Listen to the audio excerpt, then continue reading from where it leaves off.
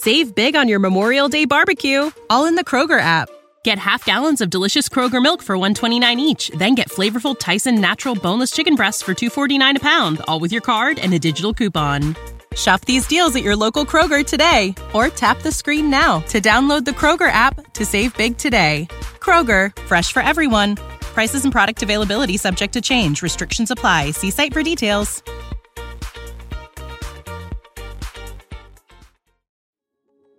Hey there, listener. Welcome to the Deep Share Podcast.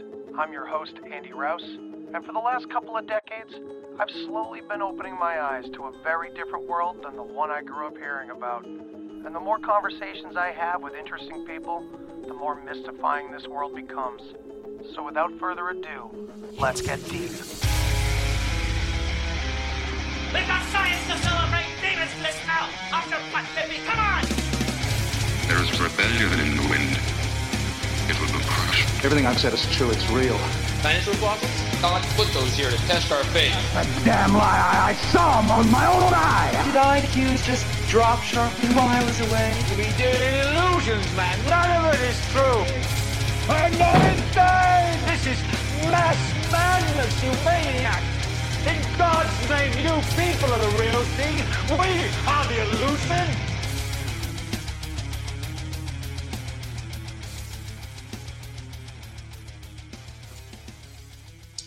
Welcome back to the Deep Share.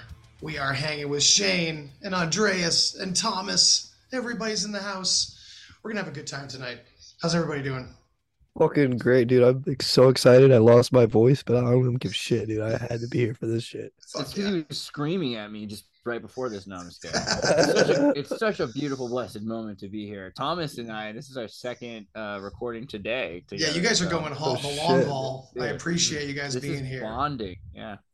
Dude, when you first posted about this, I'm not even lying. In the back of my head, I was like, man, I wish I could be involved in that one. That one's going to be fun. And you messaged me like 10 minutes later, and I was so in, bro. So that's a beautiful synchronicity because it just keeps on going. Because when I saw you hit the like button, that's when I messaged you, but I was already going to invite you. Hell yeah. So that just reminded me like, oh, yeah, invite people. And that's when I was like, yeah. I should just make this a group thing. So I actually also invited a few others that may or may not show up. We'll see what happens, but whatever. Yeah. They're going to come in late. Can I throw an icebreaker out really quick? Please do. At what year, I guess, did you hear about, know about, care about Alex Jones? I'm not I was about 13 years old. My buddy Joe was like really like into. He just thought it was hilarious. And like, so I didn't really listen to what Alex Jones was actually saying until I was about 16 years old. And because we would just be having casual conversation and he would just start playing Alex Jones in the background. Hell yeah. And, you know, sometimes he'd play the out of context shit on purpose. And like, you'd just be talking, having a regular conversation like it's some kid's shit. And you hear fucking interdimensional space demons, you know, gay frog, you know. It was like a meme. The sex of those dudes over there, they look good. How old are you? I'm 26. Oh, okay, yeah. Yeah. So that would have been like, yeah, okay. So like I'm lucky enough to I'm a little older now, so like it was like 1997. I was like second grade. That was when I started hearing it on the radio. That's when I was born. You know what? So was Bella Thorne, and so was James Cameron's Titanic. So a lot of beautiful things happened in 1997. I think. Hell yeah, dude. Star Fox 64, dog. Ooh, good choice. Beautiful. But yeah, no. So like, I remember like it was not like their voice yet. It was like still. It was more about like coast to coast times, and so it was like the idea of like they're gonna start using technology to like panopticon you. That was like the first time I was really hearing about that, and I knew a lot of people in Silicon Valley and everything, so that was like the introduction to him. I also knew a lot of people that were like Freemasons or Rosicrucians or whatever. Like as a kid, we'd go to the Rosicrucian temple and stuff in school. So I found it interesting that like there's is to me, I knew more people that were like, yeah, there's people out there that wear tinfoil hats and they think that we're evil, you know. And so like so Alex Jones was like really interesting to me because he had this whole like opinion that was so opposite of what I was taught in little California town. My first introduction to him was actually through the psychedelic lens, because I was watching any weird movie I could get my hands on, and my friend showed me a film called Waking Life, and it was like this really beautiful movie, like an artsy movie with like this overlay of like Adobe Flash and all kinds of cool filters on it and stuff like you were dreaming.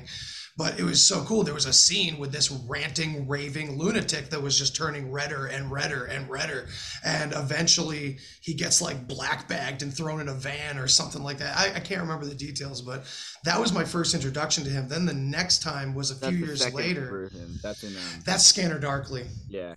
Yeah, the Waking Life, he's like yelling with a megaphone in a car. He's just driving around screaming like we do on podcasts. Which is what he really did. Right. Alex Jones, I think, still does that. But he used to drive around, and now he has an armored car. But he used to do that in Austin. I guess he also claims to fly jetpack spraying human feces on people. But he didn't, at the time, he didn't have that voice yet. So like the thing is, his voice got more and more from yelling all the time, which I always associate with the demon. I don't want to go into that yet. But not yet.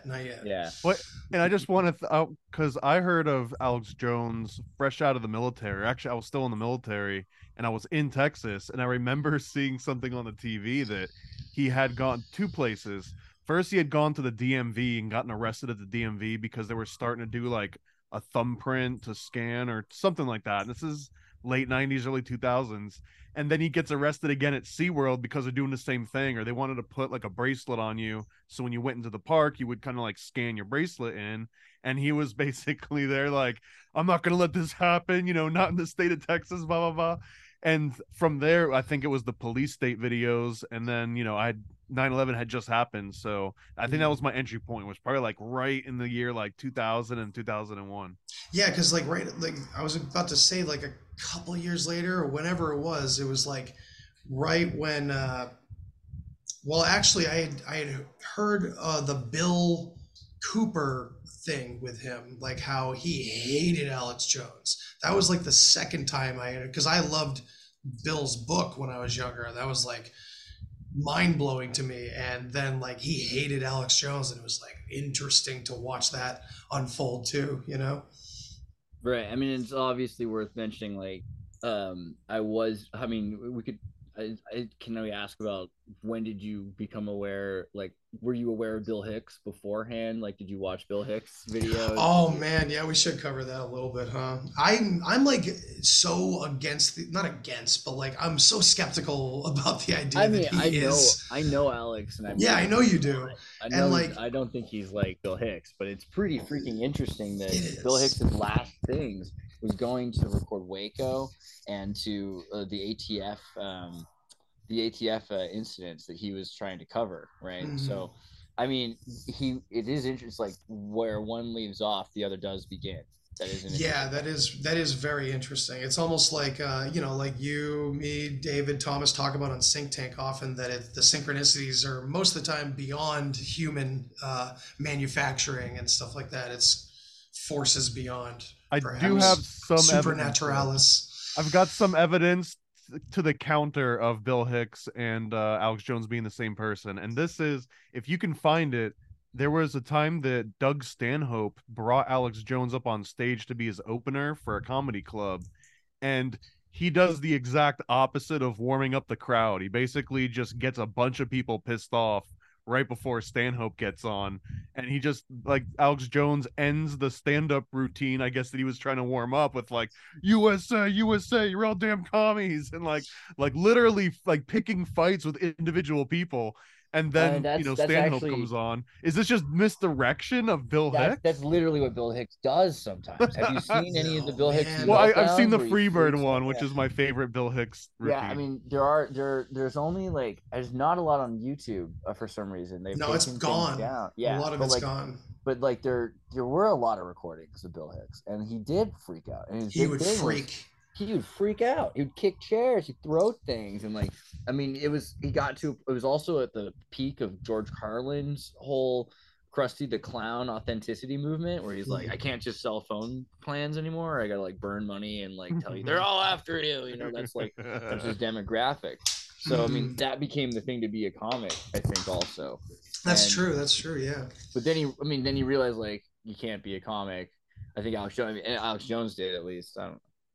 That's interesting that he has like some roots in stand-up. That's just everybody's like I saw something the other day, like the amount of people that became famous that started out casually in a reality TV show. You know, like, right? Like, I do that. Can I just float maybe a contrived analogy and just see if it hits with anyone? But you mentioned William Cooper's beef with Alex Jones, and I always kind of see in my mind it's almost like a Greco-Roman wrestler getting real mad that, you know, like Randy Man Savage is all of a sudden taking all of the credit and getting all this money and like turns it into a career. Or is William Cooper Randy Man Savage, and then Alex Jones is like the ultimate warrior, the guy that comes in and it's just all aesthetic and it's like none of the fundamentals, but just playing into it harder and harder. I mean, that's essentially interesting. going into this like professional wrestling analogy. For all the I love it. I have of the guy, he's pretty based, like as a human being. Like you want to. So was Ultimate Warrior. Ultimate Warrior was based. If you grew up with Alex Jones, you wanted to be your Christ. You're like, oh, be our Messiah, you know. And it's like he's a human being, and he's such a human being. It's actually amazing when he's not drinking. You know what I mean? Yeah. But he's a loving, wonderful, like, it's real. That part. Yeah, I've seen that too. I've definitely seen that. And I never saw enough of Bill Cooper other than like, I mean, he was a very staunch family man, but he was all seriousness. There was not a lot of humanness there, you know? So he was very serious. Seriousness is a fear of your shadow. You know? Yeah. And he had a lot of that. And we're going to go on a whole diatribe, but Bill Cooper definitely, I mean, rattled some cages in probably a lot of the wrong directions because of his extreme staunch views on things, you know, and unwillingness to wriggle whatsoever, you know, but that's for another time. So are you guys ready to watch a little movie with everybody? Yeah. All right. So like one of the first reactions I've ever done, I think. This will be interesting. I'm going in cold. Has anyone seen this already? No, I didn't watch it. I waited. Okay. And like I said to everybody, I had like maybe 12 minutes with this. You know, it wasn't much, but we're gonna go hard. So everybody, we're gonna watch this whole thing. For those who don't know, this is a InfoWars thing that came out very recently. And it's Alex Jones and Jordan Peterson. I'm assuming it's just clips of Peterson. I didn't see him in the studio or anything like that. I know. Wouldn't that be epic? But, he had to go in the other room to do it. Sorry, no. All right. These chemicals, too, kept coming back and telling him these crazy stories. And what's going on here? Well, it's just starting to sound like an impersonation of himself. Yeah, I was about to say, dude, that sounds like fucking AI. Is it cool if I just keep it like this? Because it's not giving me any like controls if I do full screen. That'll keep you from getting any copyright strike. There we go. Perfect. Cool. And if InfoWars has like updated news, everyone can check it out on the side, you know. Too much for him, you know, and no wonder, you know, because they all said the same thing. And he'd say, well, that was a dream. And they'd say, no, and it was the most real thing that ever happened to me. And he'd say, well, you know, it's an archetypal experience. And they'd say, no, that was no archetypal experience. I went somewhere else and I saw things and I'm back and like, I don't care what you think. And like, who the hell knows, right? Because it's all subjective. But the weird thing about it is that everyone's reporting the same thing. How the hell do you account for that? I already have to stop him right there. I mean, I don't know if anybody else feels that way, but I think trillion percent. But there is a unified thing in psychedelic experience for sure. That's why the 60s happened. He just together, that part way out of proportion. There's unified neurolinguistic programming. You know, like it's really easy to like plant memories in people. There's a lot of things like so. The fact that this is the thing that I mean, again, I gotta love the people that I'm near, but I think that it's two things that I wish were different. I wish that you know, of all the sources that I hear Jordan Peterson cite, I wish he would cite Teilhard Chardin and Ignatius Loyola more, because he's clearly like paraphrasing, if not like plagiarizing, if not quoting. And I wish that he would maybe be more honest about his intentions. Well, a little bit more transparent, because he's made like this idea of memeing and joking about commodifying himself. But look at that. He's literally telling people that through material psychedelics, you will experience this objective Christ thing that he's been preaching about in Maps and Meanings and all these videos. And that's all right, you know, but like a lot of these people are kids. I mean, I'm in a group right now, Jordan Peterson Lobster Mormonism or something like that. And it's like, send me an invite, bro. It's great. It's a bunch of people that are kind of like, hey, you know, I'm kind of interested in like more, and I kind of like, I get there's problems, so I want to like find answers and all that. And so they're looking for Jordan Peterson, and Jordan Peterson's like below 101, because he's just telling people to wash their genitals. You know what I mean? Like clean your room is not. Yeah, it's not a lot, but it's a lot for him probably, because he doesn't even have a clean room. He's not Slavoj Zizek with a clean room. You know, it's a dream for Jordan Peterson to have a clean. Have you seen his room? It's terrible. I've not seen his room. I've only heard about his behaviors behind the scenes. Yeah. Yeah, I know. And again, like awesome human being on a lot of levels again, because he's a human being and human beings sin and everything else. But just like tell us your intention. Like if you're that into getting people into a material Kali awakening or something like that. And you're educated, right? Like, you know things, like these are words that you know. That's what bothers me. It's one thing when I'm talking to people that don't know what I'm talking about and they think I'm crazy. It's freaking different when you're an academic. Yeah, but now this may sound horrible, but do you think there's a boomer aspect to the two of these guys when it comes to some of this extreme stuff? That's what Michaela always says. Oh, yeah. You gotta remember how old he is. He's a dad. Yeah. That's fair. Yeah, and he's influencing like 21-year-olds. You know, but they're influencing him back. You know, like absolutely, they're keeping it going for sure. I mean, well, just a tail on that. I would just want to say I 100% agree with that last statement that he had made about the similarity. I mean, there's two different versions of it. There's like that form constant, which is like this organic similarity where people see these patterns because, you know, whatever, they're baked into us. But then there's also, like, if you go on like this weird salvia dimension outside of DMT, there's such consistency with like the gender of people that you encounter and like the size of things, and that is just so real in my own sort of anecdotal experiences. But that I would totally proven to me with there's that. something there. I would definitely agree with you 100% that there's a similarity to that level that brings psychedelic community together, you know. And I think even on a deeper level, there's that, you know, what drives people towards Eastern mysticism from psychedelics, you know, those very, very deep Atman kind of experiences that a lot of people have. Sure. But they're trying to take it. Well, it's just because they're trying to take it away from that. Like I remember that that it's the spirit molecule again. They're like, oh, did you know that inside of you is like Xenu? It's like an internalized. Like we all have this imprinted thing. It's our own thing though. So it's really inverse. It's inverted in all these. It seems like really dangerous. And at first I was super excited. I thought, I see your point on this.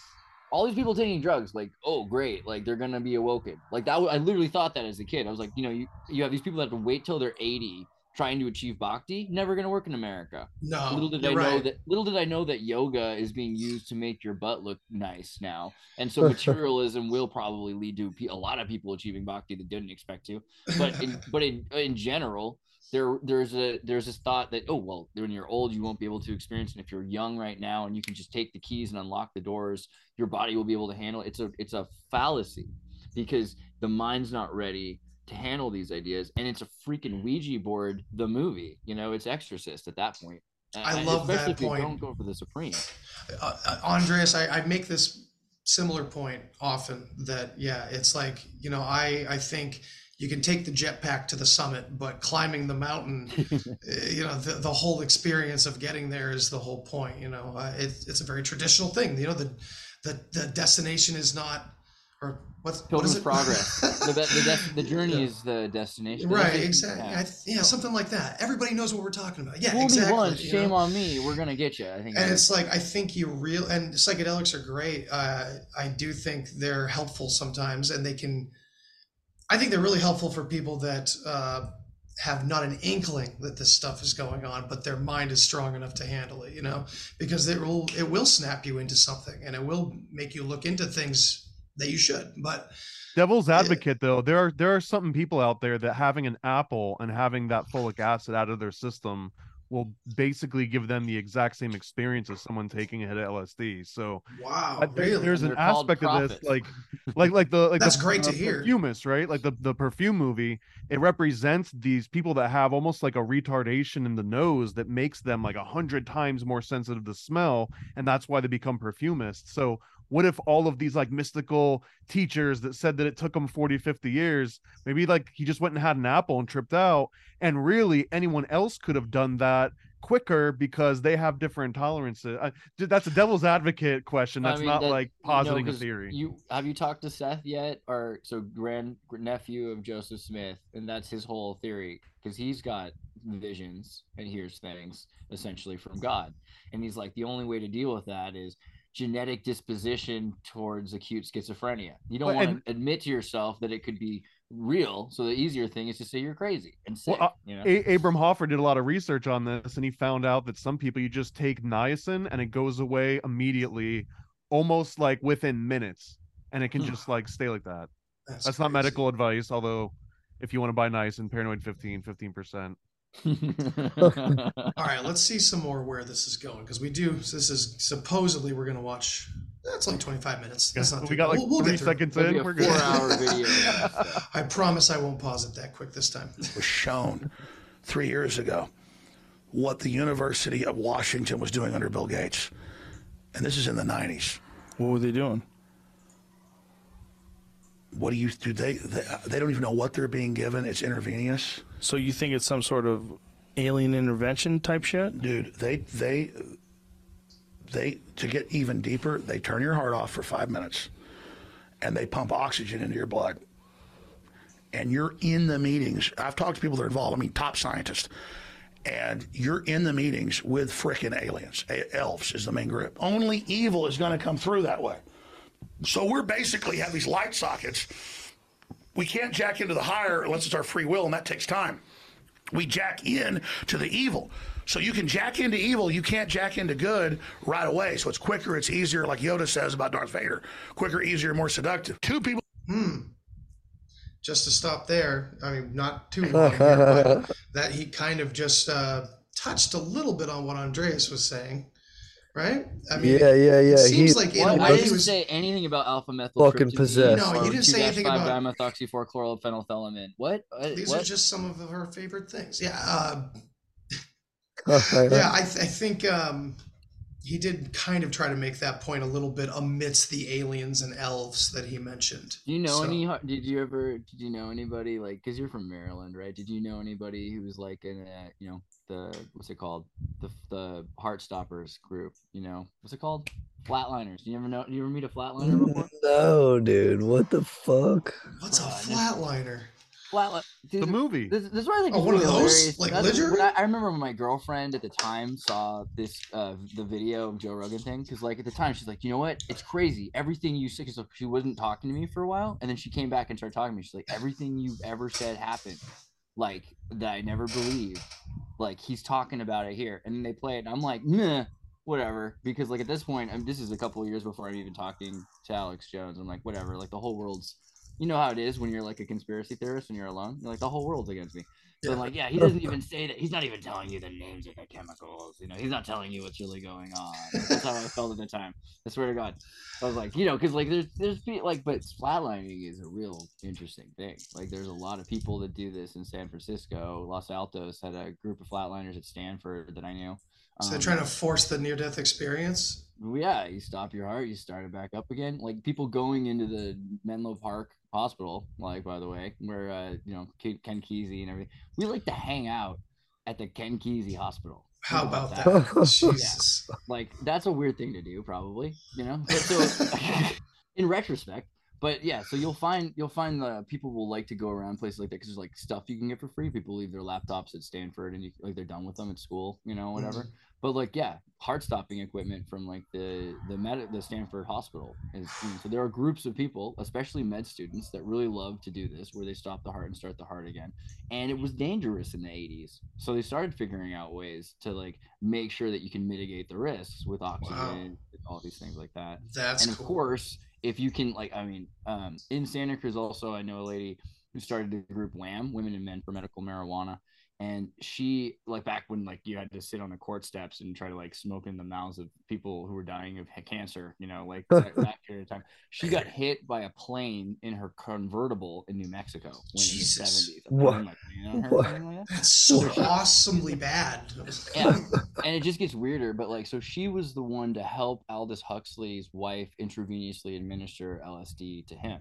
And so there's a lot of, like, the MAPS, you know, Soros funded MAPS is in Santa Cruz. Like, all of these projects are here. They're right here in Santa Cruz. So it's like, I mean, it's okay. So I just to corroborate, like, everything you said is not much of what's, like, going on. And this is not even bringing up Blood Boys, you know?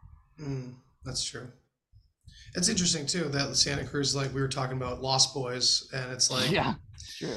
Vampires, too many damn vampires in this town. You know what they say at the end of that? So it's really, I was going to say the joke about that. Like, the real problem is the rent control, because the people who run the town are the bad guys. Like, the mayor, they say the mayor. I mean, I don't know. I don't even know what I can say about this, but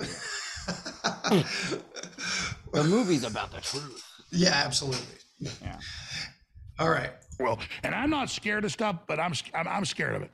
And I've had a lot of famous people try to get me to take DMT. I've had, you know, the biggest rock stars try to get me on a private jet to go to Reykjavik to take it. Whatever reason they want me to take it. And I'm like, well, I better not take it. Oh, okay. So this is his intro? I don't know. I don't watch intro. He had this. There we go. Jordan Peterson DMT clip. I want to talk about that. I want to play that. And again, I even forgot to tell the crew today. I gave him the clip. I forgot to give him the clip of one of my earlier visits with Joe Rogan. I think it was 5 years ago on the Joe Rogan Experience. Just to get us past all this war and the comedy and the tragedy and just all the temporal things. But the interdimensional systems that the mathematics show are there. I was on with Joe Rogan before it was declassified about a year later. And I said the Department of Defense didn't just test DMT and LSD and everything on the troops and the general public. They've had, since the 70s, a secret project intravenously keeping people under for up to 10 hours, is what I was told, of people that ran the project in San Francisco and London, with people on intravenous drip, keeping them on a DMT, pure DMT high. Because if you take ayahuasca, it metabolizes in the gut, so you're basically passed out or out of your mind for 10 hours. You take DMT pure from the toad or whatever and smoke it, then you are down for about 5-10 minutes. But it doesn't matter whether it's a Buddhist or a Muslim or a Christian or a Hindu or an atheist. When you take the DMT, you see space aliens, you see other dimensions, they give you advanced knowledge, they tell you things that are going to happen in the future. Because that's all real, folks. That's all around us. Our Can you pause it for 1 second? Spectrum of the. All right, you know how, like, Masons feel when people reveal their secrets, or like Scientology when people talk about Zeno? That's how I feel right now. Okay, yeah. I feel better now. Oh, Andy, you're muted. My bad. What do you think of this? Like, you know, alien idea he's jumping onto immediately, that we all see aliens when we take DMT. It's super racist. They're undocumented workers. And yeah, they're feeding all of us information. I don't know. Like, I think that alien is a really funny word because we use it to just mean something that is, like, very specific, like ET. But right. It's just foreign, and, like, foreign can mean so many things. Talking to simulation theorists, it's really interesting, this idea of inner space instead of outer space, because you've got, like, in your phone a whole universe, so you've already got this idea that it's possible for there to be, like, density of more and more, right, pocket dimension, basically, right. And so the idea of there being, like, demons, I think, is more, like, important. But, like, maybe the word demon, he's clearly already done that. He's talked for 20 years about demons and, like, goblins. So now trying to figure out, like, what's the lexicon that's acceptable, like aliens is like, it's a trending lexicon, I think. Yeah, I think it's just a placeholder. I mean, it makes sense. Yeah. Okay, all right. So have you each experienced something like this on DMT? Of course. Really? I mean, I wouldn't especially say the Seven alien. Sisters. I've seen the Seven Sisters of Light and the Seven Sisters of Darkness. Interesting. And I also want to say it's 10 hours on intravenous of anything seems mild for MK Ultra standards. Right. So when he drops the like, we've had someone up to 10 hours. Like, well, so but what he means by that, though, to be fair, is like they've stopped the heart and they have oxygenated blood that's pumping through you, and you're literally your heart stopped, so you're dead. You know, so like this is like a it's. Well, this it's is a when he lot. said 10 hours on an intravenous drip of LSD or DMT. Yeah, I think it's Yeah, DMT. Yeah. Oh, then that's not that big a deal. It doesn't. That seems mild for you and Cameron's. Yeah, we've done way worse. It's true, right? Yeah, that's true. All right, let's just see, because you guys know where I stand, like on the alien thing, and I'm not saying I'm against like experiencing what I would consider more sort of like archetypes in consciousness or something like that. I guess that's the lexicon that I kind of use, I guess you could say. But yeah, I never on a bicycle with E.T. Alex Jones in the cart. You know, when my DMT experiences, I never really experienced anything that felt like another being other than like fucking like fear itself. Felt like I was running from that for a little while until I finally gave in. And then everything else, like even if it was like, I don't know, it was just like dancing energy, and like I was all of it. Right. It was the non-separation aspect is like so central to like some of our most ancient traditions, and that's where I'm always stuck. And I'm not sure if I'm stuck or if that's where I'm supposed to be. You know, Shane and I talk about this. We call it the red button. When you get back to that Atman kind of part of the conversation, it kills every other part of the questioning. Because it's like, well, if it's all just this, then if it's all I, whatever I is, you know, that whole universal one, Walter Russell ideology, that's kind of what most of my psychedelic experiences showed me before I had a clue about any of it. It's taken me 20 years to kind of find sources out here in the real world, quote unquote, that align with what I experienced so long ago on DMT and other psychedelics. It just seems like he's like doing the perfect thing where you pretend to be a preacher so that you a horror movie's coming to the 1950s matinee. You tell the town that the movie's bad, that it's horrible, it's sinful, and you pay a preacher to like say that you should not go see that movie, and then everyone goes and sees the movie. So he's like this preacher saying, "This is what's going on. It's so bad to do this." And everyone's doing the drugs. I think because of Alex Jones and Network, right? Has he turned into the movie Network? Yeah, is he Mr. Beale yet? Has he turned into him? Yeah, he kind of is Network. Yeah. Well, I want you to get angry. Yeah. Network's and where that movie takes the primordial forces of also nature, things must have changed. Like I feel like the idea that he hasn't done hasn't done acid, hasn't done DMT. I don't know. Yeah, I thought that. Yeah, that's fuzzy. I think that must have been like years. This must be like 10 years ago, 8 years ago that he's saying that, because I'm pretty sure. I don't know. I don't know. This is as far as I know, this is a brand new video, but about him. If I knew Alex Jones personally back then, and I had access to DMT, it would also be at the top of my list. Like, I am gonna get Alex Jones to do DMT. Like, how could you not? Yeah. Boom, play. The light bandwidth. We're basically like blind because we couldn't operate if we were seeing everything else going on around us. But our third eye can see it, the pineal gland. When we sleep, we don't just war game what's happening in our lives. Some of the dreams are interdimensional or astral projection, whatever you want to call it. The spirit world is more real than the third dimension. The third dimension is a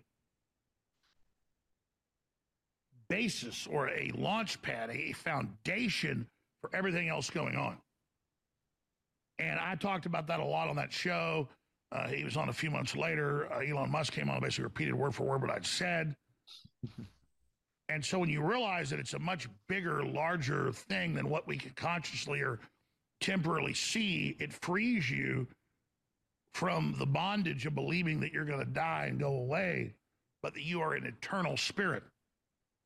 So this is a live show. It's 1:15, almost 1:16 Central.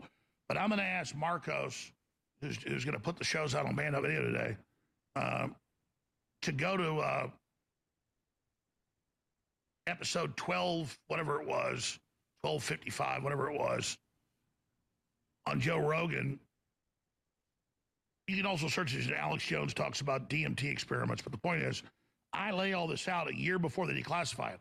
What's amazing is the London Telegraph, when they declassified it a year later, said, yeah, in London, in San Francisco, as I told you, they are doing this. And I only knew this because one of my mom's friends, when I was like 6, 7, 8 years old, she's still friends with her, one of her college roommates, was a project manager at one of these facilities. And of course, it's run by the CIA, but it wasn't a CIA project. It's a private facility where they're doing this. And I remember being on road trips when I'm like 6, 7 years old to the beach, the Texas beach. We also was a road trip up to Hot Springs, Arkansas. And I'm sitting in the back of the car, the comic books, sleeping or whatever, listening to this and listening to this project manager talking about IVs, DMT, interfacing with the elves, getting communications from them. This is a government project. And again, people say, wow, why is your family involved? And my mom just knew this lady. It's everywhere, folks. It's a massive project. But I am on record talking about that on Joe Rogan a full year before it's declassified. Now here comes Jordan Peterson. And he tells the truth about it. They killed the project because the government didn't like the answer they were getting. Because if you're a Christian and you take DMT on average, you get attacked by demons, 100-foot, the most common thing is a 100-foot tall praying mantis that tries to break your will because they know they don't have you. You're like, why are you here? We hate you. We're going to kill you. If you aren't a follower of Christ and haven't been born again, they go, oh, we're here to help you. But the more you take it, the more you get in league with them. They're little elves in green uniforms, little green and black uniforms. They wear little elf masks. They take those off later if they don't like you. This is what happens to everybody. And this is the government knows that. Dude, I can't believe he went to Mantis, which is interesting because. Dude, okay. If Terrence McKenna is a double agent, then his dreams are coming true right now. Like I have had an experience with Mantis being, but that was from cannabis. I got really, really, really stoned on some really good weed, and I went into like a psychedelic experience. I was like, smoked weed the first time it was like that too. It was crazy. So I was with my friend, and we were smoking, and he was just trying to talk to me. I was just like, dude, I can't. Like 1 second. I just like put my head down for a second, closed my eyes, and boom, it felt very much, like adding out of body experience in a psychedelic. They're all pretty similar, different but similar. And yeah, dude, like I heard like a bunch of clicking, and there was like maybe a couple little like ant heads, and then like a big old like praying mantis head in the top left of my vision. It looked just like I was looking at like a computer screen or something. Yeah, it was crazy. Yeah, and I got the fuck out of there, and I was like, I didn't like it. I was like, yo, it felt like I like wasn't supposed to be there. I was like, yo, I'm dipping out, and I came back to my body somehow. Do you guys listen to Bashar? I've heard him here and there, yeah. So Daryl Anka channels Bashar, right? He's a member of like the Orion constellation. The Essassani it's a mantis hybrid project. And what's interesting about this also is Cynthia Sue Larson, who's in charge of the Reality Shifts Mandala. Yeah, I've had her on my show.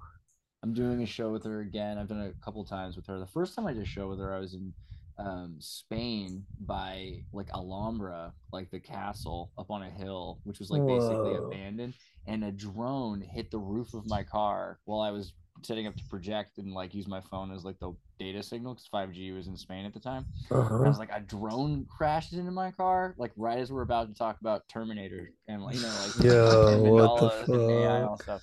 But the Essassani is interesting because she talked about how in the 80s she used to work at a bank and she'd have these dreams every night and she'd been through a lot, right? Like she was starting off with AI. She's a girl would get calls from AI. Like AI from the 60s was, computers that were interacting with AI from the 2060s. So the machines are still running. They're able to connect to the military machines, and they're able to Project Looking Glass. But so she's getting contacted as a kid and not sure what's going on. And as time goes on, develops this whole, thing. And eventually it's like to the point where she's working in a dream at night with the Essassani mantis, with the mantis to design the Essassani. And the project is that they're coming to redesign the human mind and consciousness and even DNA sequences. And this is a ripple effect, mind you, that affects time linear. So this could actually affect the past as well. But that the millennials are more hive mind and are more locust-like or insect-like because they were programmed to exist in a way that's, because for the mantis, at least the way that they describe it, this is what it was like in the comic book of the mantis, right? There's this idea that consciousness, but all right, how about this? For science, on NPR, if we were to be talking about insects, we talk about how they have a very hive mind consciousness. That's cool. Hive mind consciousness idea that you've got locusts that use pheromones almost as telepathy, right? Like I can tell you almost everything about what I'm experiencing through pheromones, and that there's a kind of universality, like the idea is that the mantis find humans because they're looking at us more like a species instead of as an individual. It's like as a species. They're looking at us like psychotics or schizophrenics because we have so many opinions going on, and it's very weird to them. That's kind of what the Bashar idea of the Essassani is. And so there's also this idea that who are they? Somebody like, oh, they're aliens. Well, what if they're not? What if they are us or our offspring in the future that have evolved or devolved or been insectoid super soldiers that have been designed by us? And they, again, ripple in time. If they're like living underground in the past in order to avoid messing with the timeline, which seems to be a lot of these stories. You've got Coco Pelli and you have all these ideas of going underground during particular resets for like 100 years. Particular times were saved and constantly saved by some underground thing that builds this crazy infrastructure underground and then lets us back out again, and we don't even know who they are, right, every time. But it's like there's these insectoid super soldiers. You're muted. God, I keep doing that. Sorry. That is oh my God. You're talking now. You're muted again. Oh my God. Yeah, there you go. Right. You're good. Anyway, that was a lot. That was intense. All right, so insectoids. Sorry, this is pretty intense because I never experienced anything like this over, and I'm not saying it doesn't exist. Of course it does, but it's just like I experience presences for sure. So it's like it's so easy to relate to a lot of the motifs that these characters that people interact with encounter, but it's like, yeah, I still see it as you're tainted anyways, because now even if you so. did, you would always have to wonder, did you only see it because you knew that it was there to see it? And that's honestly what makes me the most convinced, is because I discovered salvia in the 90s before anyone knew what the heck it was. If you searched salvia at that point, the only thing you'd find would be the old Gordon Wasson reports from like the 60s. You know what I mean? There was nothing else on it. And that would consistently, like, the asshole older brother, the guy that never did anything before, like the I didn't do it, but like the guy that gets like the bowl snuck in where it looks like some really good hydro on top, but it's like all salvia 10x on the bottom. All of those people would end up seeing like the very same things. And I don't want to say elves, but it was like a female shepherdess, lady shepherdess, lady salvia, and these little like helper things. And when Alex Jones is talking about, well, if you're not Christian, then you know they're demons if you're Christian, but if you're not, then they look like they're happy and they're helping you, but they're just masks. That does kind of scare me because I have seen them, but I absolutely felt like I just kind of like accidentally wandered into like a very advanced like physics class, and I was like a first grader looking for his parents. You know what I mean? Like I had that feeling like I am so out of my depth here. How the hell would I know if they were all wearing masks and if they all have like something bad? But that's saying that it's outside of you and not in you, right? When salvia went bad though. So have you ever watched Moon Knight? No. Yeah, of course, man. Okay, so like when the salvia went bad, like 2004, 5, 7, sometime in there. Like it was 2007. Like 100. There was one called like Elephant Killer. It's not about that. what happens is, it's Moon Knight. So like in Moon Knight, you've got a guy who meets like Thoth or this like Osiris like god, right? And the god's annoyed. Like he's like, "What are you doing here?" He's like, "I accidentally manifested myself here." He's like, "Don't call me," you know, and like so eventually he's like, when he figures out like, okay, like and this is the other thing, is like a familiar. Like once you're familiar, you're a familiar, you know. So now you're a trust in a world of unfamiliar. You're a trusted familiar, even if you've just been manifested for that. So now you've got a guy who's annoyed him, but he's a familiar. So he wants him to follow the rules. And if you follow the rules, because you're in it's just like the first law of Satanism, like when you're in the house of the master, you follow the rules of the owner of the house, you know, is like kind of this idea. You follow the rule, like when in Rome, you do as the Romans kind of thing. So like if you're a guest with a god, you know, like use the right silverware and things like that.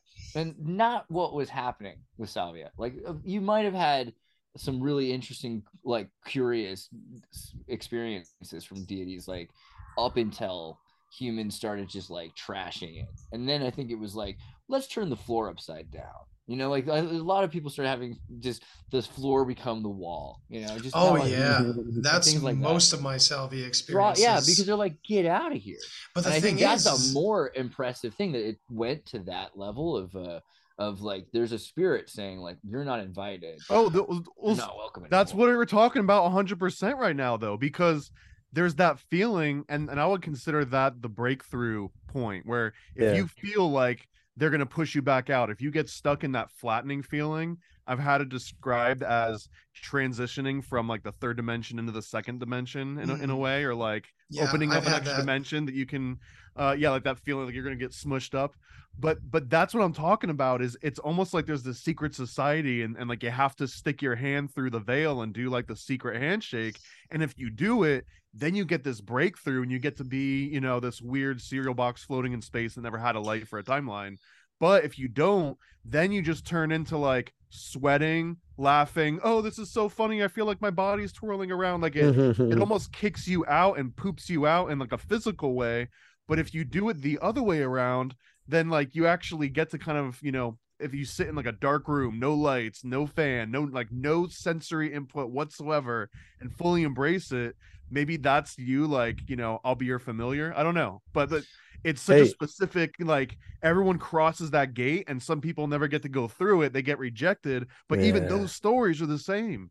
No, I agree with that. Like I said, I never saw the elves or anything, but the overwhelming presence, I've told Shane this a million times, of clowns like sweeping the floors, janitors sweeping the floors. Like, what are you doing here? Another feeling of, whoa, you're not supposed to be here for a long time, or which was real creepy. But the thing is there was a gnosis, not of Andy Rouse, but that these were of the me, whatever the underneath observer, Atman, Paramatman, whatever you want to call it in any tradition, this source point that supposedly we all as individuals would naturally go back to once we leave this frequency or whatever it is. I don't even know.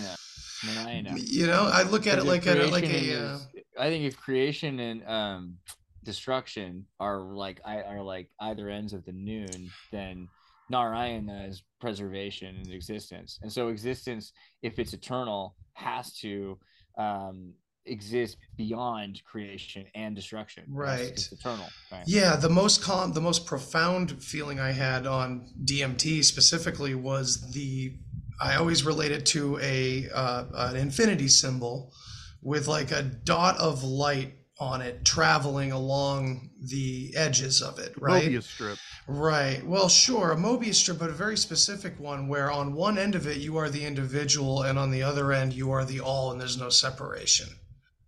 Now, sure, maybe along the way in between there's entities, but so the reason why I'm so confident in this is this was my experience, and then I found it in ancient tradition. You know, like, this is Taoism, this is Buddhism. And it's like, not to say I'm a Buddhist, but to say that, like, this is my freaky deaky, oh my God, even the ancients were having this experience, you know? So what do you guys think of that? Yeah, I just want to say, like, we back to if we're going to talk about the big red button, when he was talking about entities and how do you know if they're good or bad, if they're just wearing a mask or not. Well, I mean, you and your body, if you were, going to go to this deep of a level, you're wearing a mask, you know. Yeah, You absolutely. are you are the like your body is your ego is the mask. Yeah, your What I'm material saying. existence, I would almost that it's taking it Yeah. a step far, but like it's almost like as the quote unquote ego death within a psychedelic experience, extrapolate that to mortally dying. Save big on your Memorial Day barbecue, all in the Kroger app. Get half gallons of delicious Kroger milk for $1.29 each. Then get flavorful Tyson natural boneless chicken breasts for $2.49 a pound, all with your card and a digital coupon. Shop these deals at your local Kroger today, or tap the screen now to download the Kroger app to save big today. Kroger, fresh for everyone. Prices and product availability subject to change. Restrictions apply. See site for details. I don't think it's so bad to like be like you're like, oh man, it's cliche. I think there is that karma though. What's that? Definitely. I just think it's like you're like almost saying to yourself, oh, it's cliche, but like I found meaning. I don't think it's cliche. I think it's actually No, it's just that I'm having a conundrum with the entities in between that I've experienced the notions, the sayings that come from them, but it was all emanating from source, primary source, I guess you could say. I'm really into the Narayana thing recently, like because like I was like, wait a second, Hinduism is all about one source. You got Trinity, like so it's like Catholicism. Sure, but it's math. Hinduism's got God, reduces down. Yeah, you got to try Trimurti, but once you get to the Trimurti, you got to get to source. And so source, what is it? Is it creation? Because that'd be interesting if it was Brahman and it was creation, but it can't be, right? Because creation can only exist during preservation and all of eternity. So is it destruction? Well, because destruction leads to creation in a sense. Creation leads to destruction, but they're too complementary. So really, it has to be that source is eternity, which is the ninth loka. It's the ninth dimension. It's it's the casual plane, right? The casual plane sounds kind of casual, but it's really just where everything is already and already will be. So it's, that's cool. You call it, what was it? The ninth loka. The ninth loka. Yeah. What religion? What tradition was that? Okay, so I mean, if you're because I'm just thinking the 9 worlds, and Odin and all that. It's an interesting parallel. So Odin is Shiva. I'm pretty convinced. Yeah, you mentioned that the other day on Facebook, and I'm like, oh, and you didn't go any further. Typical Andreas, drop. So like, okay, Shiva's amazing and beautiful, and people don't understand that. And if you read the Ramayana and the Upanishads, and you can see like Shiva says a lot of things that contradict what we understand. First off, Shiva says to his wife, like, don't follow people that wear skulls and ashes all over their body and look all dark and you're evil looking. And she's like, that describes you and your followers, like, to a T. Like, and he's like, the difference is I do this to enchant and lure the demons to follow me towards Hari and righteousness, right?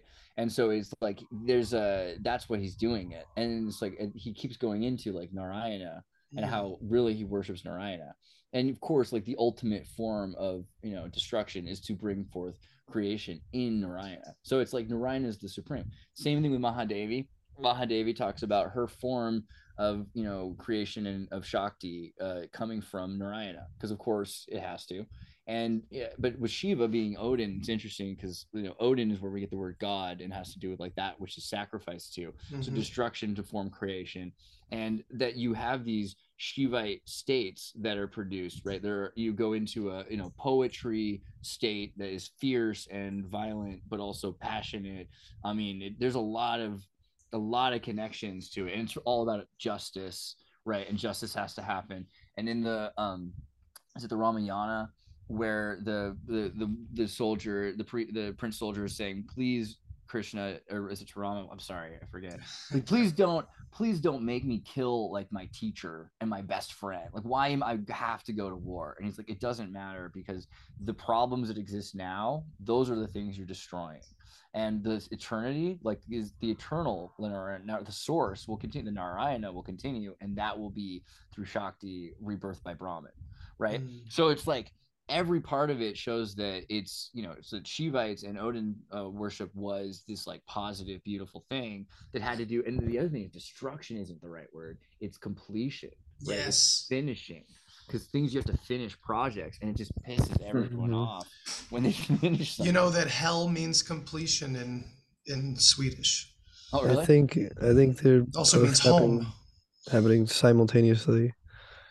You know, this existence and source, have it, and excuse me, like the Big Bang, excuse me, it's happening every single moment.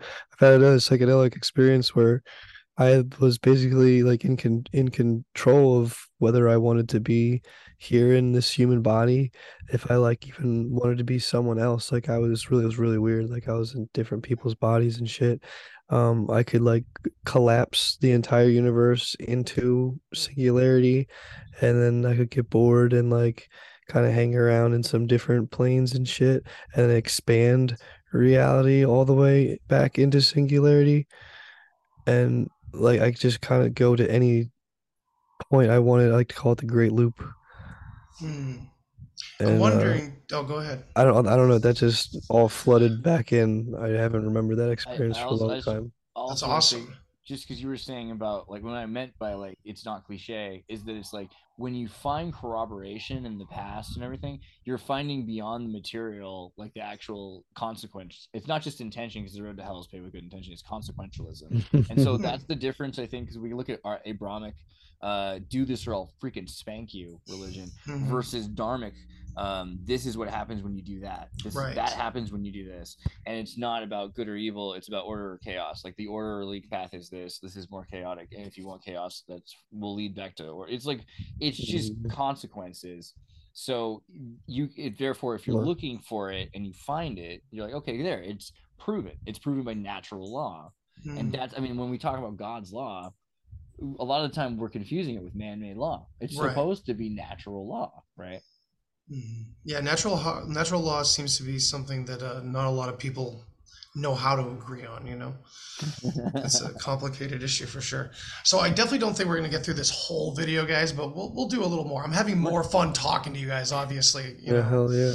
But not gonna. We'll give it a shot. We'll still do a little bit more. All right, here we go. Let's share it up again. Okay. Because you don't go to a foreign star to talk to aliens. You take these drugs and you're now in there. And again, the higher order, the angels and God that created them, they don't interface with you unless you've opened it up and God's authorized it. It's very rare. But the demons, the lower forms, will break the rule and try to influence autonomous, independent life forms. And so this is what the globalists believe, it's what they do at Skull and Bones, Bohemian Grove. It's all about bring these entities in. And so we're doing this live right now, but later we're gonna find the clip. We're gonna do intravenous drugs, DMT, blah, blah, blah, and then a year later it's declassified. But because I didn't send the crew, we're just gonna cover this now. But later this will be posted to Band.video, so I hope you go get it. They call them the machine elves. And Terrence McKenna talks about it, Timothy Leary. And it doesn't matter if you're a hardcore atheist. You'll sit there and talk to things that look like the aliens from Alien, and Geiger, who was a big Satanist, admitted he channeled that on drugs. That's what they really look like, or at least that's how they manifest. So they look like elves, they look like the thing from Alien, and they look like 100-foot praying mantises. Two people, I've never taken it, because I know how serious it is. I'm not opening those gates. Two people in my office who are Christians took DMT, and they didn't even know each other had done it, and they both got attacked by the praying mantis. And it's just like they're going, I will break your will, your God's weak, and give me your soul right now. And they're like on some orbiting spaceship around some foreign sun, and you're like in this cage tied up with these little goblin demons all around you. I really wish we had DMT reports from prior times before American and, well, just the world over. Doesn't the sci-fi? No, Erowid has historical DMT. Does he? I think Erowid kind of does, but like Well, okay. Well, I shouldn't say we have psychedelic experiences that's from the the thing. past. At least That's we what I do was gonna have say. that. Is we do, because like you can think of Altered States, and Altered States is the movie, but the book it even goes into cited sources about where he found out about the Mexican rituals. And we've extrapolated a lot. We've extrapolated a lot with the crystal skull ritual, where the shaman holds the crystal skull while eating poisonous psychedelic mushrooms for 1,000 generations, right? So I mean, there are rituals like that are even weirder, Yeah, that's for sure. The world. And we've talked about the Eucharist ritual, like the idea that the bicameral mind might have been a consequence of so much epigenetic use of mushroom Eucharist over like hundreds of generations in Europe. The Neanderthals carrying around a skull full of mushrooms, right, or fire, like a lot of. Oh, you're muted. Fire going. Oh, there he is. That was weird. Good shit. Basically, like, there's all these stories, like the ancients used to carry around a skull that they kept oil in or fat, and they'd light it, and it was fire, and you knew that this was the like illuminated. So some of the early stories with the Illuminati, they're like, well, we're really trying to talk about like the very first awakened, like the very first enlightened, and like the third. I don't know if we should talk about like the third ritual, but Albert Pike, at least you can say probably like Albert Pike said that it's the perfection of man, right? Like the perfection of like you're basically like Christ consciousness is what the goal of is by the third degree. It's so funny because like I'm so against the paranoid Christian side of the argument, but then I'm so distrusting of the ultimate other side. It's like finding our own balance beam. Yeah. Well, okay. He's had like Joe Rogan. Yeah, that's what I want to get into. Joe Rogan had that scientist who's like an outer space guy who's like, well, there probably is stuff, but it's so far away we'll never meet it. And so that made it really easy for people to say, okay, yeah, I can accept, because we were told aliens are crazy, but now I can accept that they exist, but they're too far away. And here you've got the solution is that they're instantly here because they're demons, right? But they're not saying that word yet. No, they're not. Well, he said it a couple times, I think. Demon. Yeah, but he's trying to say something else. Dude, You think so? I think he wants people to start thinking that it's different than what we thought demons were, like that they're like beings, like he's pulling it towards what people were told aliens are, which is more Aleister Crowley than like these two communities are slowly merging. That's what I'm so very curious about what you sent to us in the chat, and that that as soon as I read that little one paragraph about it, I was like, that's a fucking nail right on the goddamn head. About Nibirius? Yeah. Oh yeah. Well, if you want, we could say basically I sent him a thing from the Goetia. I mean, it's like Nibirius is a demon who I remember when I was like first really interested in the Goetia and was looking into Alex Jones and stuff like that, I was like, Nibirius is like a marquis of hell, 19 legions of demons under his command, makes men cunning in all arts, sciences according to most authors, but especially in rhetoric. Speaking with a hoarse voice, he also restores lost dignities and honors. Although to Johann Wehr, he procures the loss of them. So, I mean, somebody who gets canceled, gets uncanceled, is really good with rhetoric, not necessarily with logic, and is great with emotional speech, but with creates a hoarse voice. And I remember this because it was looking, it's like, I would like to be a great orator. It's like, this would be a bad one for me because then I would hate a hoarse voice. And then I remember this was like, this guy could just talk for hours, like just nonstop, like, where's that power coming from, Yeah, dude, with that hoarse voice, like you'd think he'd fucking sound like me after talking for an hour. This is what we sound like now. You live, we have a battle plan to merge with silicon. We don't like carbon. Join us. You'll live forever. You have to make a choice. We have our own universe. There's this other universe that's built by this bad thing that wants to enslave you. Join us. So you literally meet with aliens, demons. Yeah, just like that. There it is. Where did you get that picture of me? And if you're a Christian, born again. Dude, Andreas, you need to put yourself into this image for sure. You ever feel the Holy Spirit? You take DMT, you are instantly transported to a slave ship. I've talked to a very well-known talk show host who was Christian but wasn't sure it was real. He went to Costa Rica about 7 years ago, and 40-something people at a ley line religious site there, because it's where they've done sacrifices in the past, so it becomes a dimensional gate. They all took ayahuasca. And every member of it saw the aliens come out of the forest with them. They all saw it at the same time. So it wasn't like they were individually seeing it. They were all having a group event. And one guy got literally attacked by the demons and was like schizophrenic after that. They saw them climbing all over him. They were like, whoa. I mean, folks, that's why the Aztecs were doing stuff and all of them. They were taking this and interfacing with these creatures. It's all real. Your spirit's eternal. You're an energetic manifestation, third dimension. Imagine, I mean, the third dimensional you is like this tether. We went to tether. It's fabulous. Wow. And so imagine you're like silver the beauty cord. queen. Everybody thinks really hot girls have this great time. Or really good-looking guys. They don't. Sure, a lot of people like them, want to be with them, but I hate them because they're so beautiful. Take it from me. And the globalists and their demon controllers hate you because you're made in the image of God. Alex Jones wants to be a hot girl deep down. He was a hot girl. That's obvious. That's the real conspiracy. It's just like, what the hell is that? That's unbelievable. And I'm like a nothing. Wait, can you pause it for a second? Yeah. I know we're desperately trying to get through this video. And that's okay. We're actually we're halfway through, and this has been. I mean, I'm not tired. So, I don't fuck it. Whatever. Let's do it. This is a really important thing he's talking about. So I mentioned this recently to some people too, because I've had some I literally said almost exactly this thing. I have an East German exchange student I had as a kid, and we're talking about models, and I was like, yeah, like I have this friend who's a model, and like she has to spend all this time doing the modeling. He's like, oh, people complaining about such simple and I just looked at him like, you don't you ignorant son of you have any idea what it's like to be a model, what's like to be in this world where you got to show up on time, you have to be a certain height, they look at you, if you're there on time they like your face or they don't, that's it. They're going to turn you into a machine. They take off all your clothes, make you turn it inside out. Even we're not even talking about Epstein. I'm just saying a normal. Yeah, model. The acceptable side of things. Yeah. It's just it is horrible, and I don't think people understand that. And then part of it's also in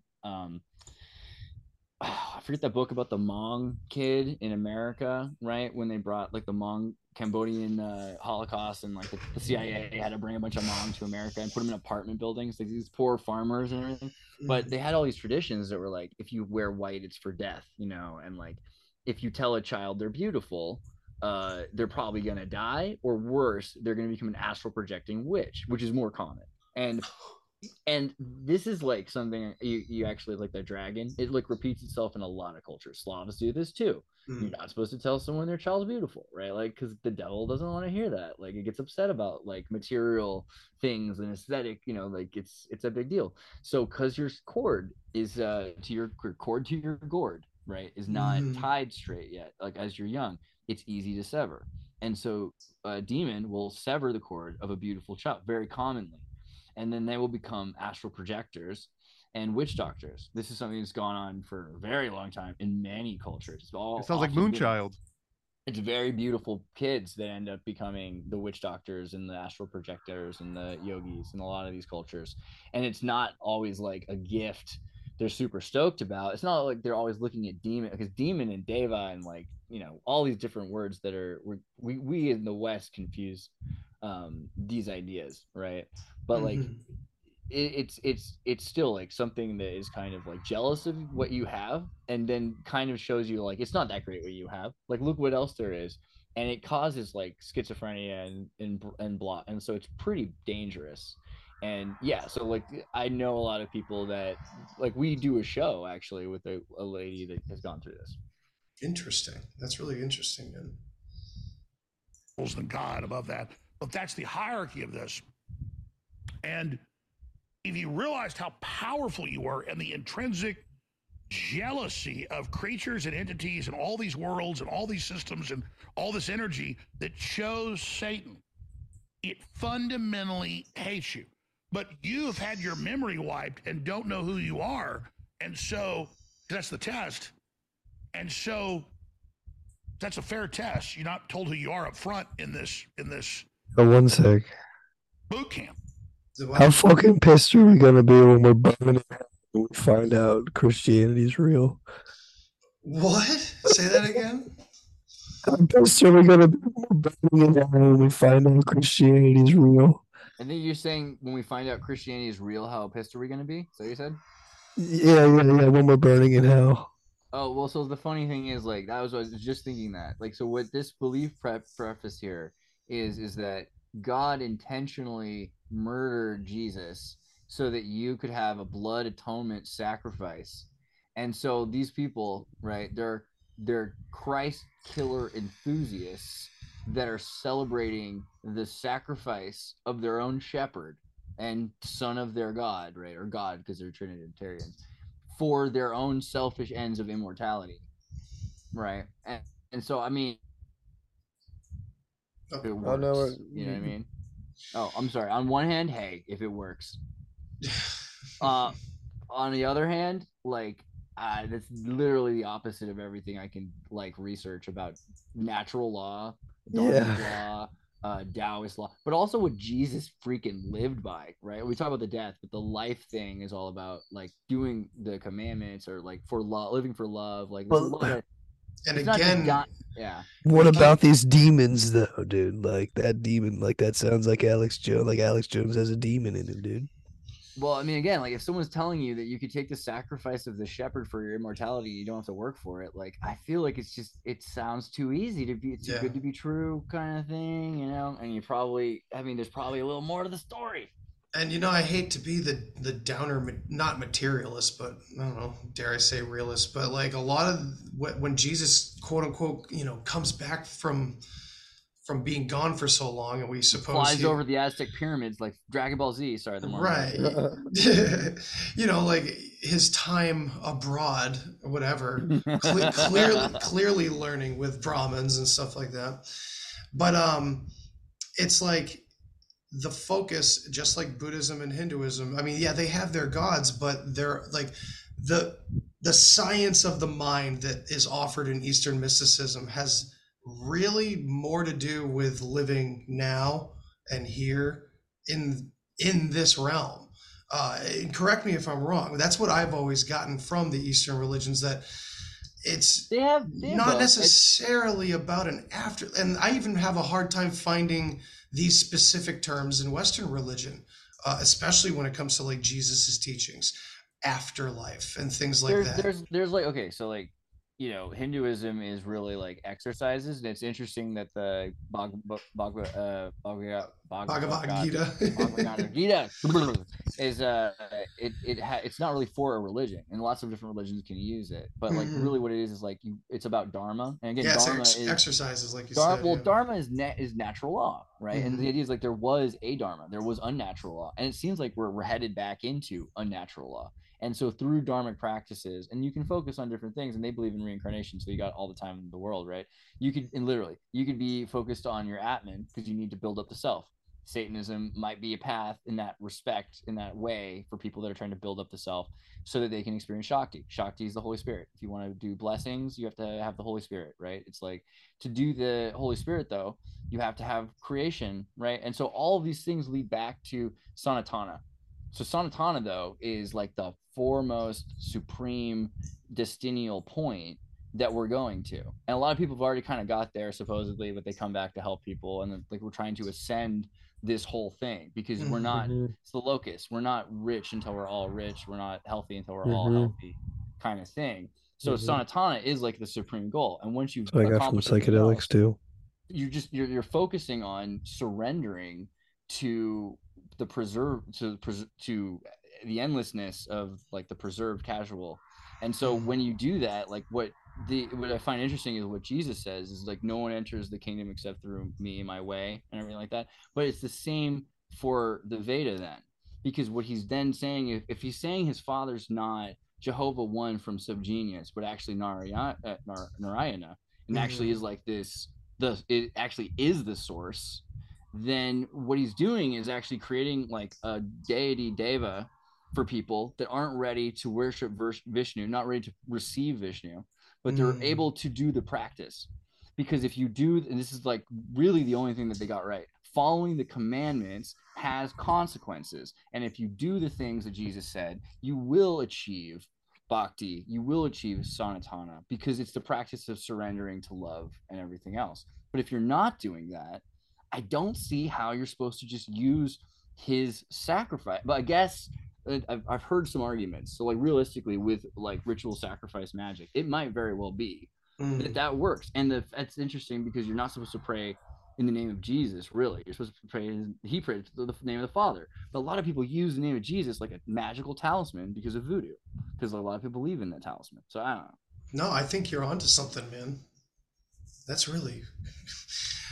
You're throwing a lot of interesting ideas out here that I have not played with yet. Because also like I've leaned so hard to like, these are all archetypes and people have named them different things in different cultures, but they are this self. But the way you framed that was really interesting, how it's like, and I had a friend, a Freemason, mind you, for many years, and a meditator, an excellent one of those ones we were talking about earlier that comes easier to some than others, it seems. This guy's a brilliant meditator as well. And when I talk like this, the this or that mentality, he kind of says, well, there's got to be levels in between, right?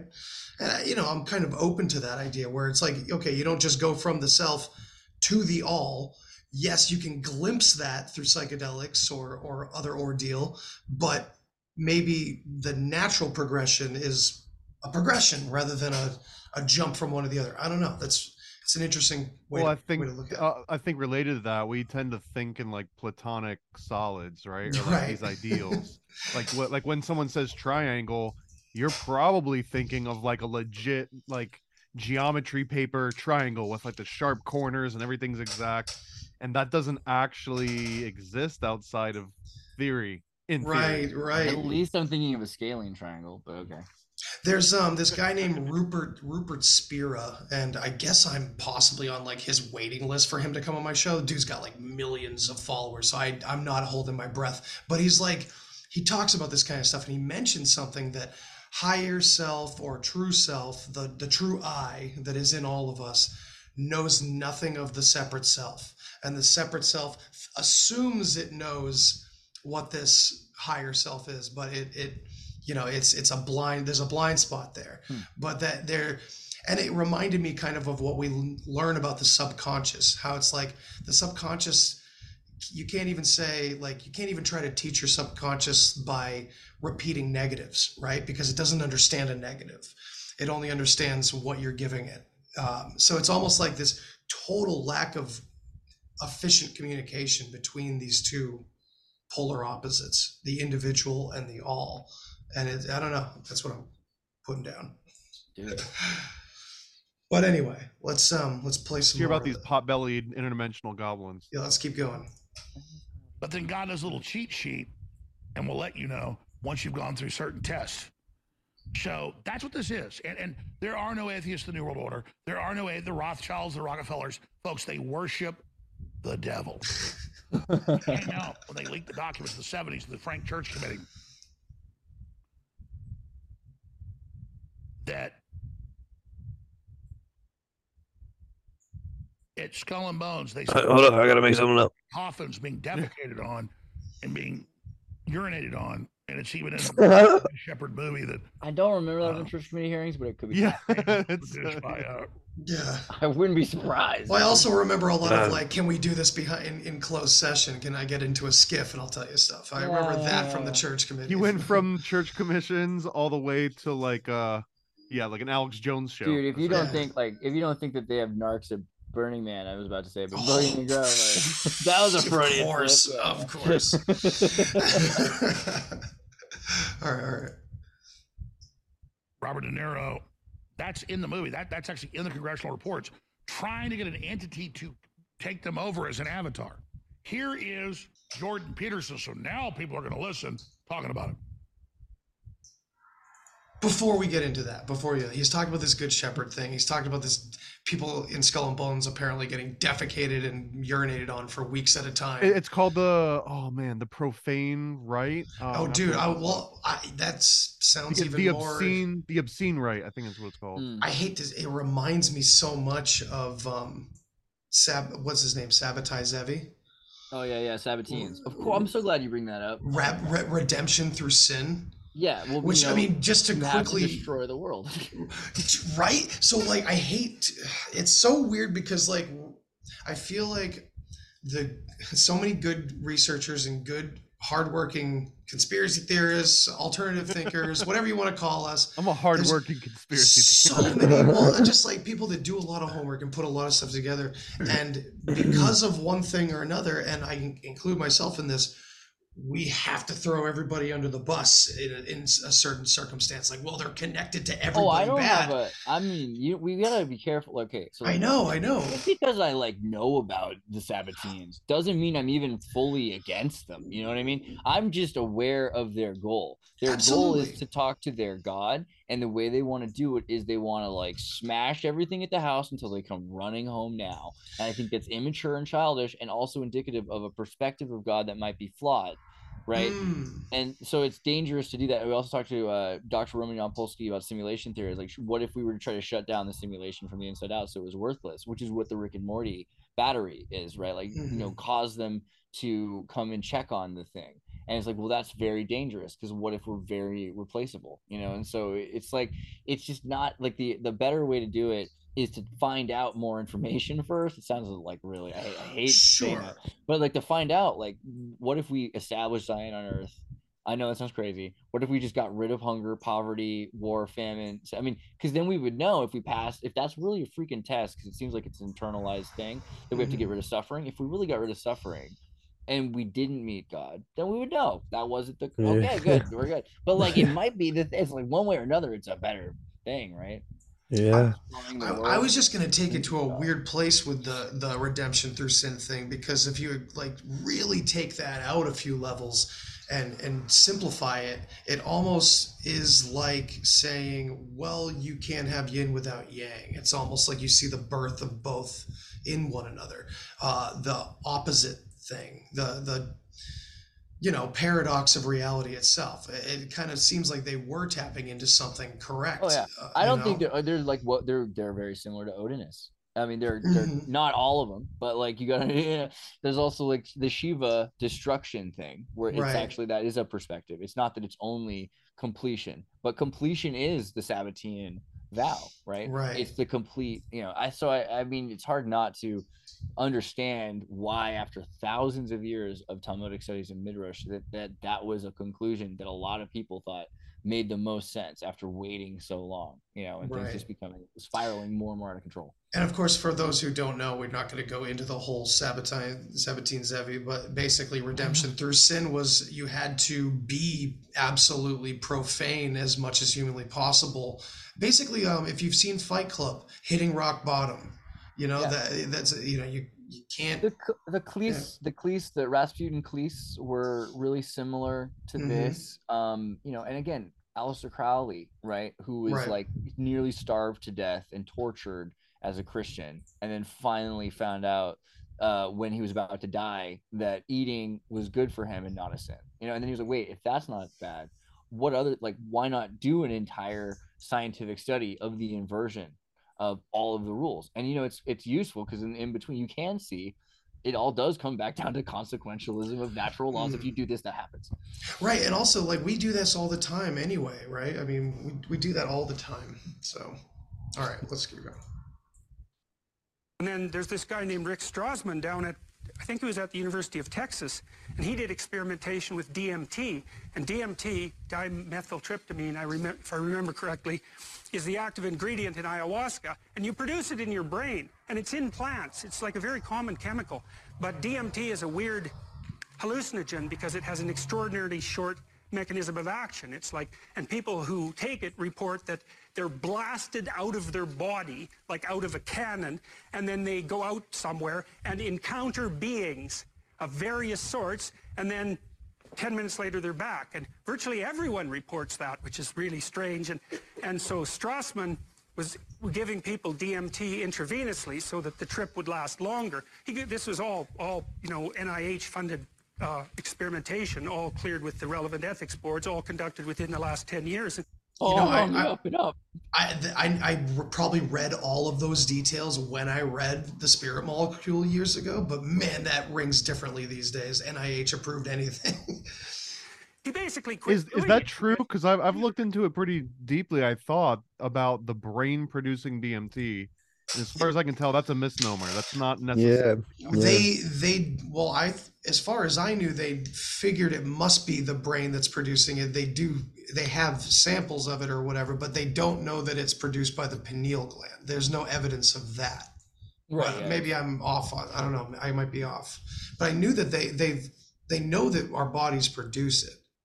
Yeah, I think we actually break down tryptamines from like tryptophans, and so a lot of the things like we eat actually, have tryptophans in them. Well, right, it's like psilocybin becoming psilocin the second because we have receptors for it anyway. All right, let's let the Muppet talk some more. Pretty straight scientist, he was measuring heart rate and pulse and all that sort of thing, trying to look at the physiology, and then the people he was giving these chemicals to kept coming back and telling him these crazy stories. And, it was too much for him, and no wonder, because they all said the same thing. And he'd say, well, that was a dream. And they'd say, no, and it was the most real thing that ever happened to me. And he'd say, well, it's an archetypal experience. And they'd say, no, that was no archetypal experience. I went somewhere else and I saw things and I'm back and I don't care what you think. And who the hell knows, right? Because it's all subjective. But the weird thing about it is that everyone's reporting the same thing. How the hell do you account for that? How do we define the quote unquote same thing though, man? Right. I mean, I think it's, and I'm not trying to nitpick. Sounds so scripted.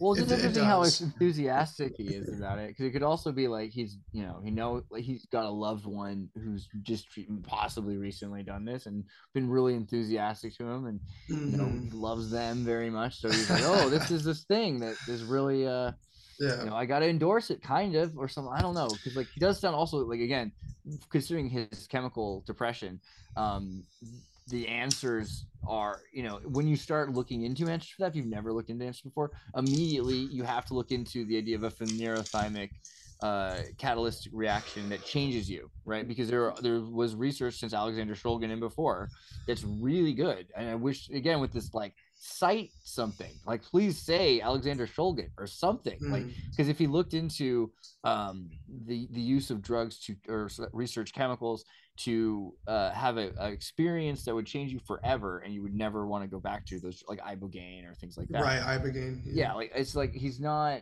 I don't know. Maybe it's scripted because it all is the same talking points. Maybe it's just because they all hang out with each other and they don't listen to other people. But it's maybe, yeah. Well, what's weird too is the same thing that everyone's experiencing. When I read that book and watched the documentary that followed, that Joe Rogan, of course, was the host of, the experiences that were told by those volunteers were mostly about the overwhelming love they felt, and just ominous love and a presence of. But the scary lady at the end of Spirit Molecule, who's like, I didn't experience God, but whatever I experienced was. It's like, oh my! I realized then, no, not everyone experiences this. Right, it's clearly a reflection of your prior experience. I mean, I'm not trying to take the guts out of any spiritual experience because I've had them, but just trying to not play devil's advocate, but kind of navigate through this. It's it seems like that it's very much a reflection of your own, dare I say, egoic everyday life and everyday thoughts that at least plays a part, Yeah, those are the symbols it communicates to you, and the symbol you don't know the kingdom of heaven, you only know mustard seeds, so the kingdom of heaven has to be like mustard seeds. Yeah, look, Alex Jones is sitting in a gate to hell right now. It's red all around him. He's in a portal, that blue door. It turns out that's Peterson years ago. The point is, this is all real happening. So this is a giant industrial operation by the government. You read the Bible, they say the wizards, the sorcerers, the pharmakias, that's what pharmakia means, are taking the drugs to interface with these things. And it's very real. And they're influencing what's happening on Earth. So the aliens, demons, it's interchangeable. In my view, it's the same thing. And I already have a connection to God. I already have discernment. My brain is already pointed where it is. A lot of folks that are good people want me to take DMT. And I'm not taking it because I'm I already have these dreams every night. And I know the people that aren't Christians, real Christians, they don't have the bad events. I was over the decades talking to Christians that take it. It's horrible because they know they're not going to fool you. They know you're not going to get you, and you beam into hell.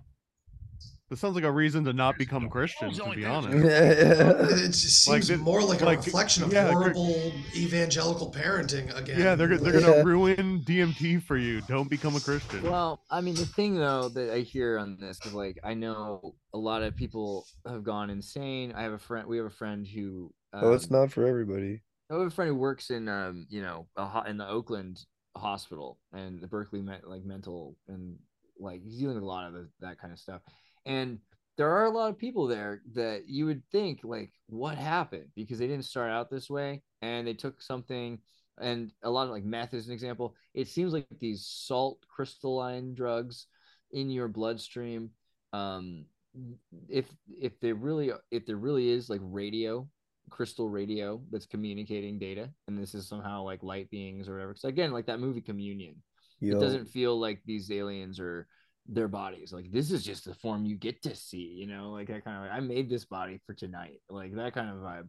Right. So there's more of a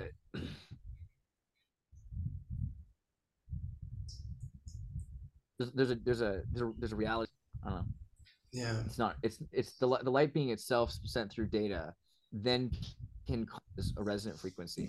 If that then it happens, and if there really is a thing, and that happens, then it would stand to reason like you've got a resonance that doesn't really need the crystal at a certain point, because now this thing knows your frequency, or your frequency is turned to this thing.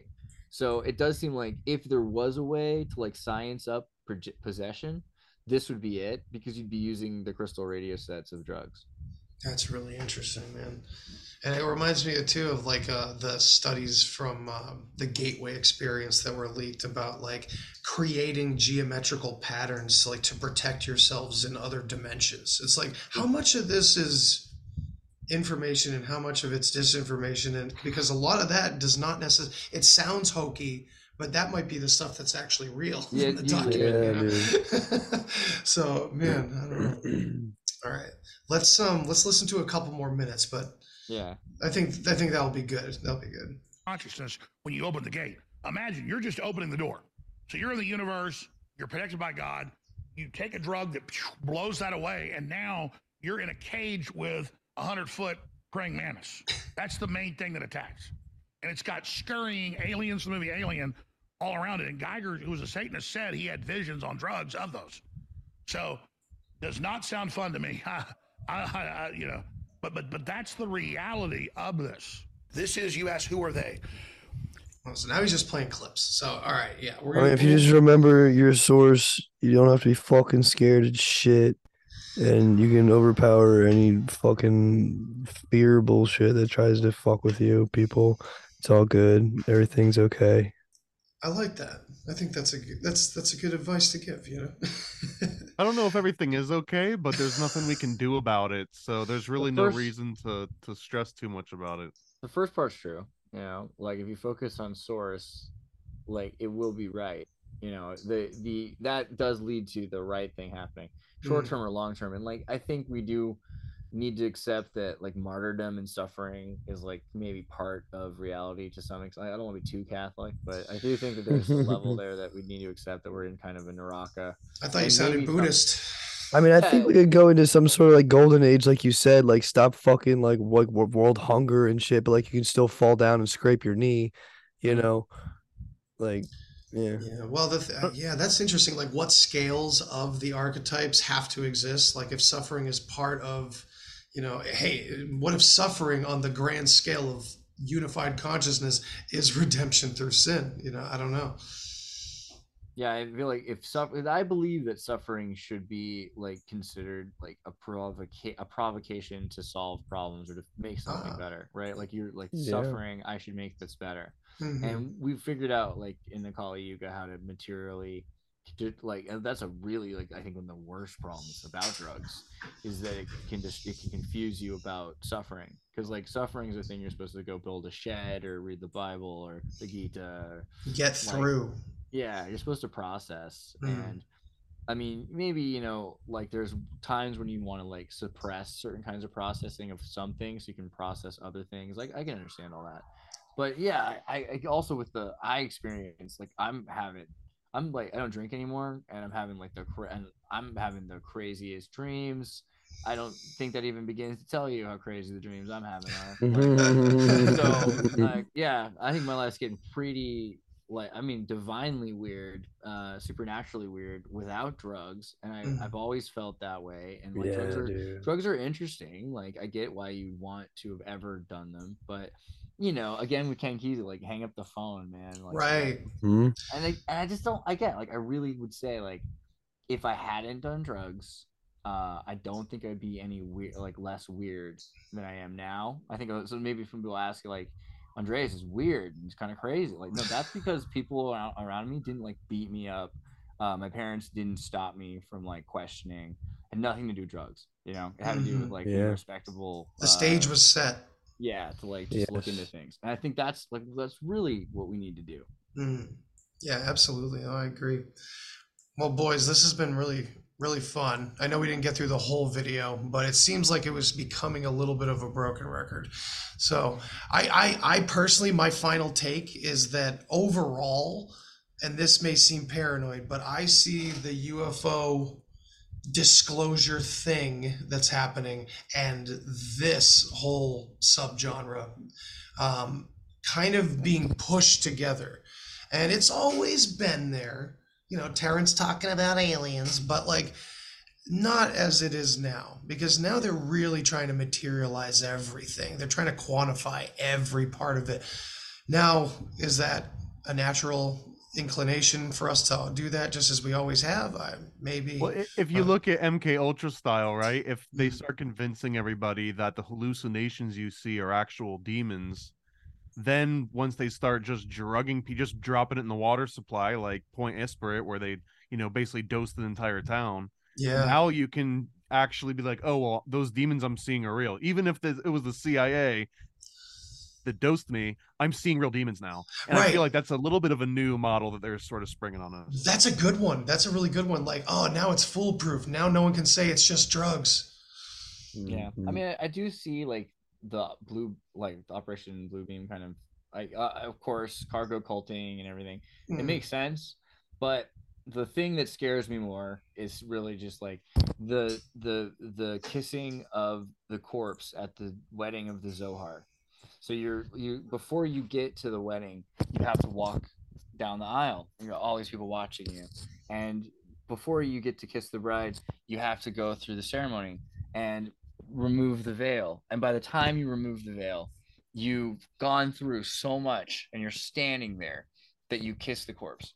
And that's really like the scariest thing to me about what is good and evil, and like embracing like when people accept things, because every day we're moving towards kissing the corpse, and people are moving closer and closer. They're walking a step further and further, and so they look. Wow, dude. Hey, you rocked my world, because this is very similar to a psychedelic experience I had. Like the whole Zohar thing there. It's like almost verbatim. It's like once you're in, you're all the way in. It's like almost like having to do with timelessness. Like you made the choice long ago, but what does long ago even mean? And it's already made, and everything's already happened, and consequentialism follows.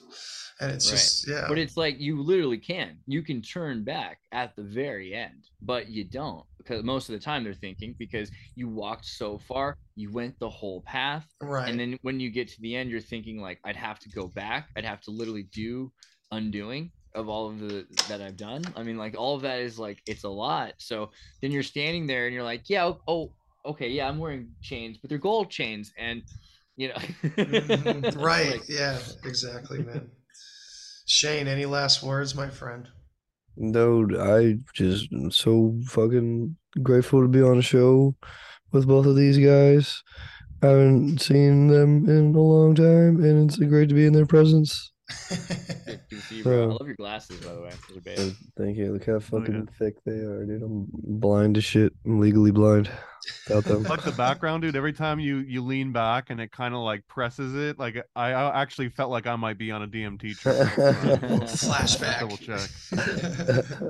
Well, it's always good to see all of you guys, and thank you everybody for tuning in to this impromptu Alex Jones breakdown. I don't know if we learned anything new necessarily, but we definitely hit on some really cool points. Actually, you know what? Yeah, Andreas, you broke my brain a couple times. Thomas, you hit on some points every time. Yeah, that's why I love talking to the two of you, especially together. This is intense because both of you challenge a lot of thinking in my head, which is really a good thing, and I appreciate that. I always love when you host the show. Like, happy to join anytime. Thank you for having me. And Wednesday Ultra and Think Tank, you can see Andy and you can see Thomas.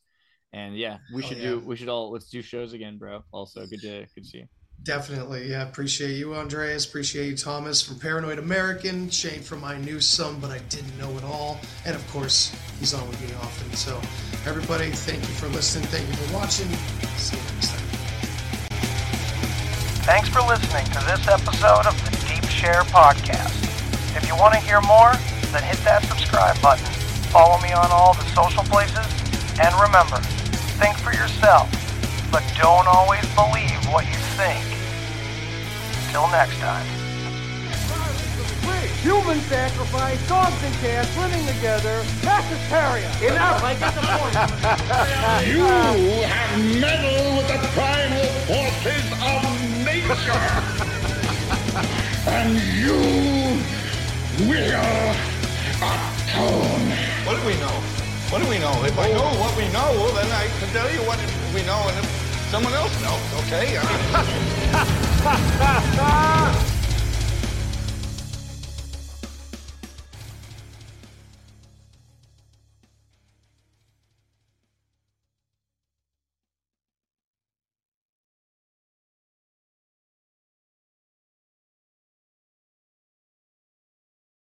Save big on your Memorial Day barbecue, all in the Kroger app.